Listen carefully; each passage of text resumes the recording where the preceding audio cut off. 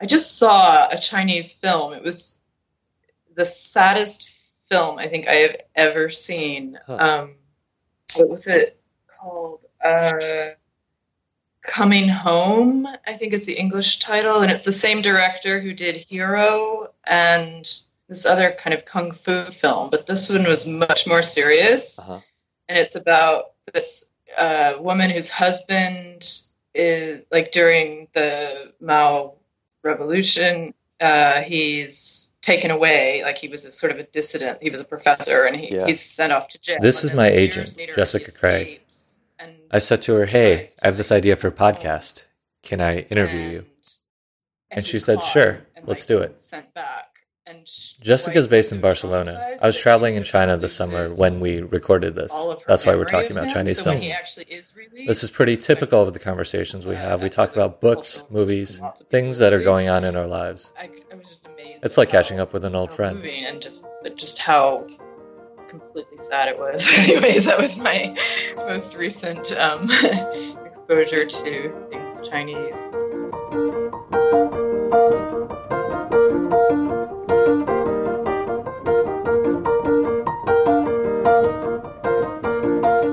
In order to tell the story of how a manuscript becomes a published book, we have to go back a little further, to when Jessica and I first met. Literary agents are the connectors in the publishing world. They're the interface between authors and publishers. If you're trying to get your novel published, what you typically do is you first sign with an agent, and then that agent submits your manuscript to editors at different publishing houses. Many editors won't even look at a manuscript unless it's coming through an agent. For them, agents are a compatibility filter. It's like getting a book recommendation from someone you know and someone who knows your tastes, the kinds of things that you like to read. Jessica and I met years ago when I was still working on my first book. It was summertime, sort of summer of 2012, maybe. And I remember just scrolling through my email in my office at United Agents, and the Kickstarter newsletter that I subscribed to. And yeah, your book, These Days, caught my eye there. And it was the first time I'd ever seen a book pitched on Kickstarter at all. So I was kind of interested to see what that was. It was also the first time I'd ever seen a self-published, or a novel that was going to be self-published, that seemed a bit more, I guess, idea-oriented and maybe a bit more literary than what you typically get through self-publishing channels. And I really loved your video pitch of that. And so, yeah, I definitely wanted to read it. Yeah, I'll never forget just dipping into it and expecting that, I don't know, I had loads of other things I had to read that same weekend, and I guess I wasn't expecting that much of it, but I completely was sucked in from the start and just read the whole thing all at once.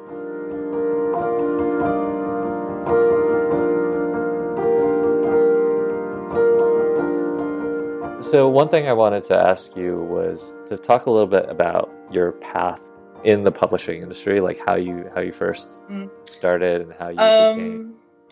Well, I had no plan to have a career in the publishing industry. Like when I was, I don't know, a student and starting to think about what I wanted to do, but I definitely I've always been a really serious reader and loved novels and poetry. And I was also really, I don't know, internationally focused from a really early age. I think because my parents moved us to Brussels when I was just starting school at like age 5, and that really just opened up my world.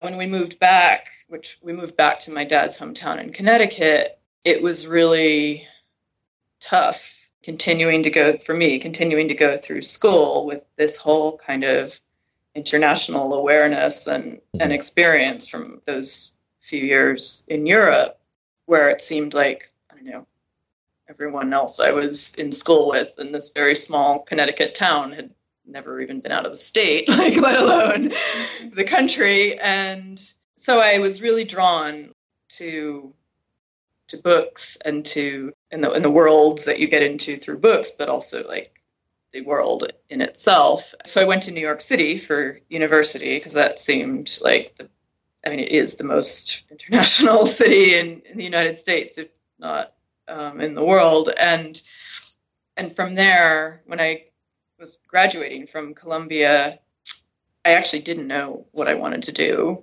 I just knew that I didn't want to be an academic. So I grad school wasn't on my agenda. And I remember just going into like the student job search office and seeing this like index card tacked up on the bulletin board. I mean, this was like even before, the internet was not actually part of my life or really any students' lives that I knew at that point. It was 1994.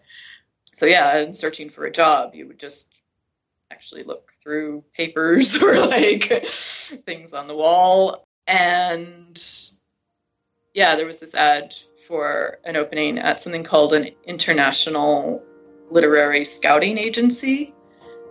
And I'd never heard of anything like that before.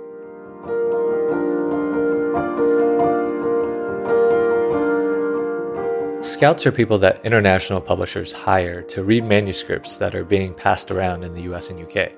They report back to their clients on what books they should try to translate and publish in their own countries.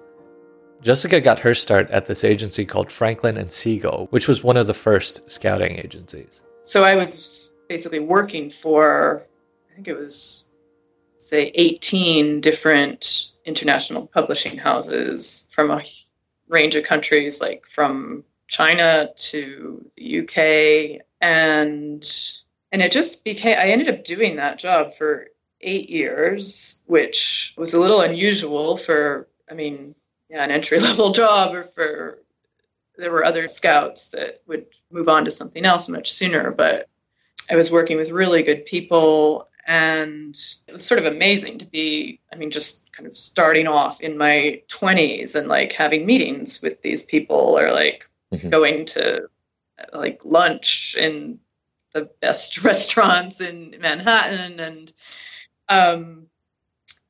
and really being respected, like for my taste and for, the way that I would report on manuscripts that I was covering. And I think one thing that really surprised me from early on is how much it's like this whole international network that most people don't know about. Mm-hmm.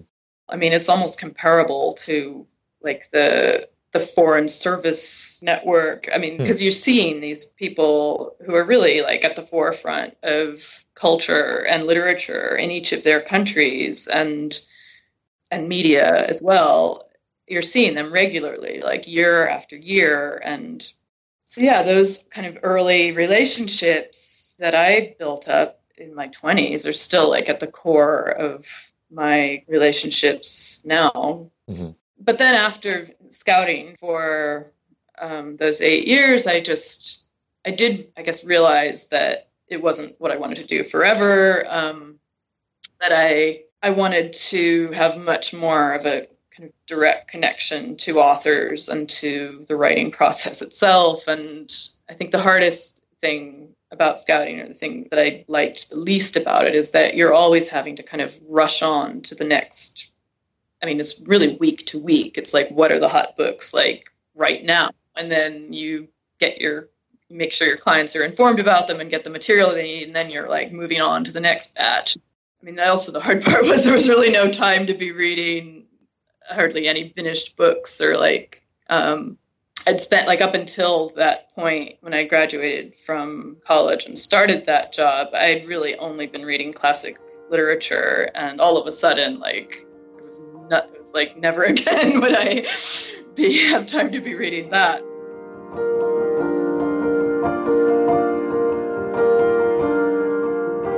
After Jessica left scouting, she got a job as a foreign rights agent. As an author, you'll have your primary agent. You'll have someone who works with publishers in your home country. And then that agent will often work with one or more foreign rights agents to sell your book internationally. I got a job with this fairly new, but really exciting boutique agency that had been formed by Bill Clegg and Sarah Burns, called Burns and Clegg. And I had gotten to know each of them, like, from the work they'd been doing before. Sarah had been an editor, and Bill had been kind of rising up as an agent at the Robbins office. And I liked both of them a lot, and we just kept kind of, I guess, connecting over books. So yeah, it was really exciting to team up with them and to be the foreign rights agent for, I mean, you could feel right away that these were some really exceptional authors. Like Nicole Krauss and Nick Flynn and Andrew Sean Greer. I think it was his novel, The Confessions of Max Tivoli, that was his real breakout. And that was the first manuscript I ever represented as a foreign rights agent. And so that was, again, a really special experience that I feel really lucky to have. I mean, the agency itself no longer exists and kind of ended really abruptly, but it was like, I don't know, the Camelot of literary agenting at that time. From there, Jessica went to Europe. She got a job at Canongate, a small publisher in Edinburgh, where she worked as an editor for 2 years, filling in for someone who was on maternity leave.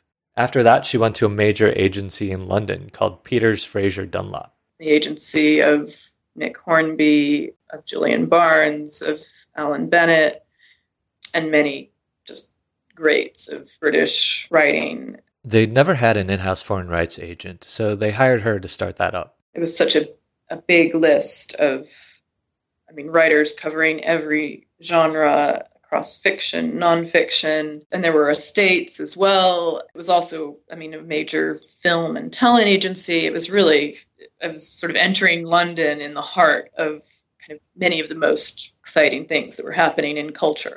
And then, what happened was that there was this kind of breakdown of relationship between the top agents and the management, because the company had been sold to this other company years back. And one day, all of a sudden, all of the agents decided to resign and started this new company, which they called United Agents. And it's like a Mad Men finale episode. And it was huge. Nothing like this had actually really happened, certainly not on this scale. I felt very, fortunate to be brought along with them. It was sort of like having to start over again, recreate kind of all the systems and things that I had done in the former office. There were, I think, about at least 100 people in the office when it started up. And then with the same massive client list that we had before. So it was immediately like a startup on a much bigger scale than most places. By the time Jessica and I met, she'd been here at United Agents for 6 or 7 years. Now, remember, she was a foreign rights person. She was supposed to be working with other agents to sell the rights for their authors. She wasn't really supposed to be taking on any authors of her own. I think initially I had really thought that I would always want to be in a really big company in United Agents itself. Having been one of the founding members and the kind of bonding that happened through that process between me and the others and with the authors over that number of years, I expected I would just continue on there until the end of my career. But I also believed that big companies mean that you have much more room for growth and that there would be a clear kind of path for me from being a foreign rights director to, having maybe more of a leadership role someday in the company itself. And maybe that would have been the case, but I was increasingly feeling that for me in my role, I really felt like this is just getting to be so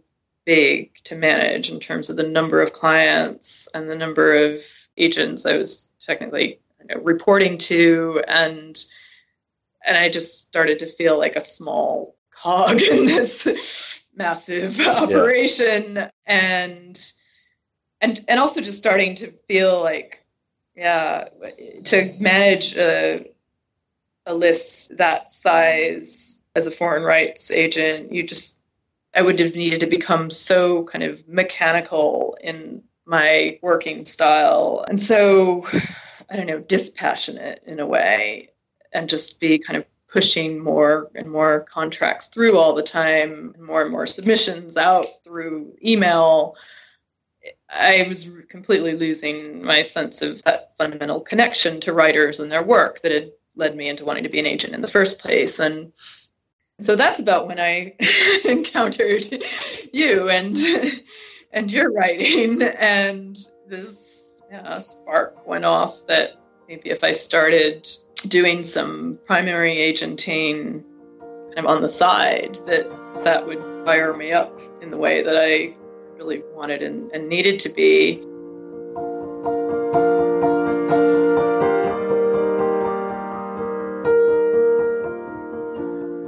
By that time on my end, I'd sent the manuscript for These Days to a number of agents, and I even met with a couple, but nothing had really clicked.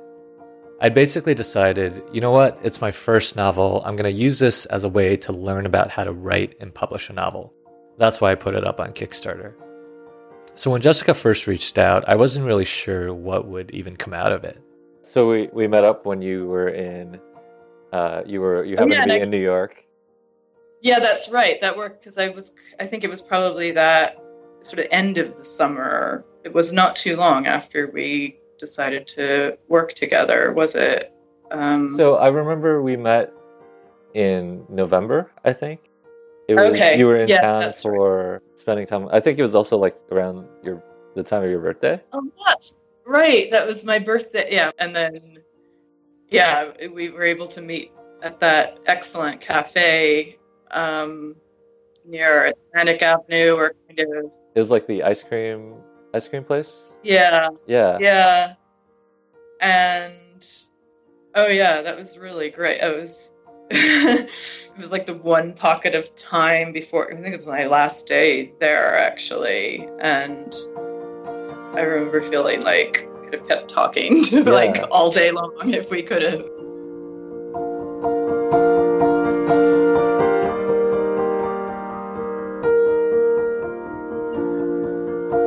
I can say now that I've encountered this time and time again throughout the process. And it's that it's not enough for another person to simply like your book or think it's well written. They have to really love it. And a lot of that has to do with compatibility. It's kind of like dating. You're entering into a relationship with this person, and you don't want to get into one with someone you're lukewarm about in the first place. But the other piece of it, I think, is timing. You kind of have to both be looking at the same time, even if you don't realize you're looking. I definitely felt like after I read These Days that I wanted to be your agent.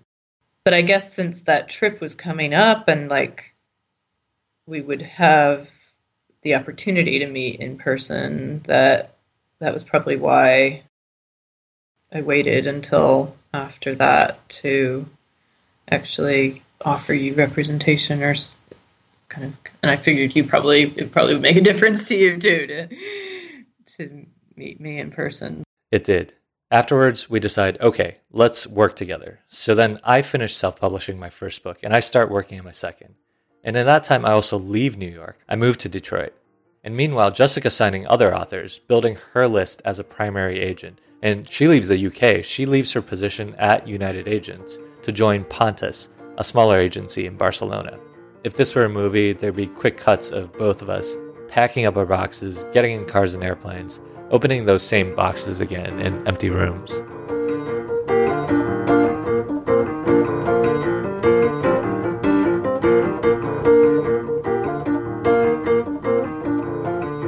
A few months after we're both settled in our new homes, I send Jessica a draft of my second novel, of See You in the Cosmos. And then, a couple weeks later, I get an email back from her saying, we need to submit this as a young adult book. I remember the experience of just reading it and realizing that, yeah, this is actually more of a kid's book than an adult one and should be presented that way. She even shared the manuscript with a couple of her colleagues at Pontus at the time to get a second and third opinion. And one of them did have a lot more experience in reading, especially the recent kind of hits of young adult or middle grade crossover books. So it was good to get her take on it, or just confirmation that, yes, this does come across as a more of a kid's book than an adult one. You just heard her say middle grade. We both quickly learned that there was a separate category from young adult called middle grade. And depending on who you ask, it can go anywhere from 8 to 14 years old. Think books like Harry Potter or pretty much anything by Roald Dahl. I mean, first of all, I didn't know middle grade meant nothing to me when I was starting off, actually. I'd thought that,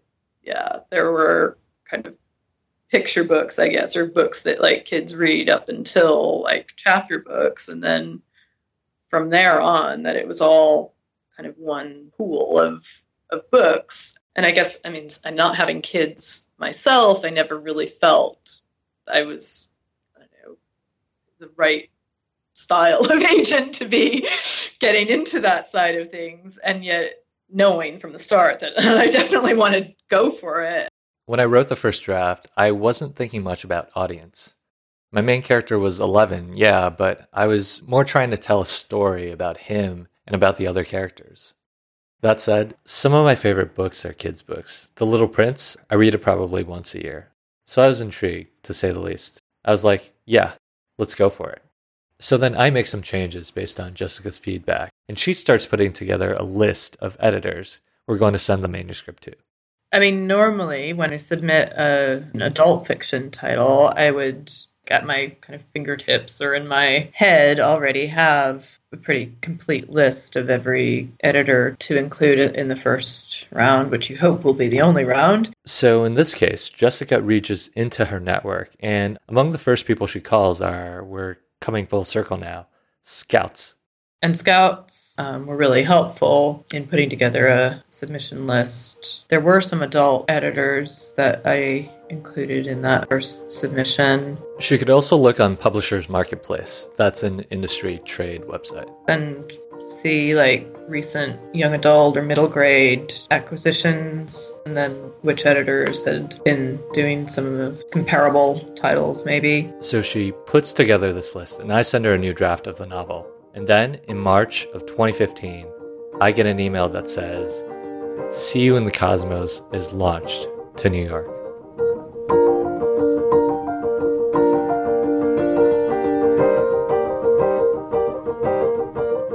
So here's me, right? I've self-published my first novel, and now we're submitting my second to actual publishing houses. At the same time, here's Jessica. She's been a foreign rights agent for most of her career, and now she's just starting to take on her own authors, working with them as their primary agent. I'd like to think that there was a bit of, if not anxiety, then anticipation for both of us, a kind of mutual holding of our breath. But I don't know if that was entirely the case, or if those feelings really had time to register, because pretty quickly, we start hearing back. And the first response we get isn't from New York. It's from Germany.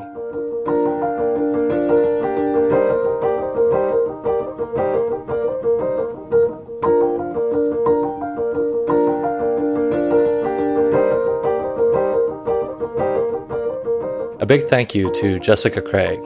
Not long ago, Jessica left Pontus and started her own boutique literary agency, still based in Barcelona, where she's integrating her many years of experience to work with authors from all over the world. You can find her at craigliterary.com.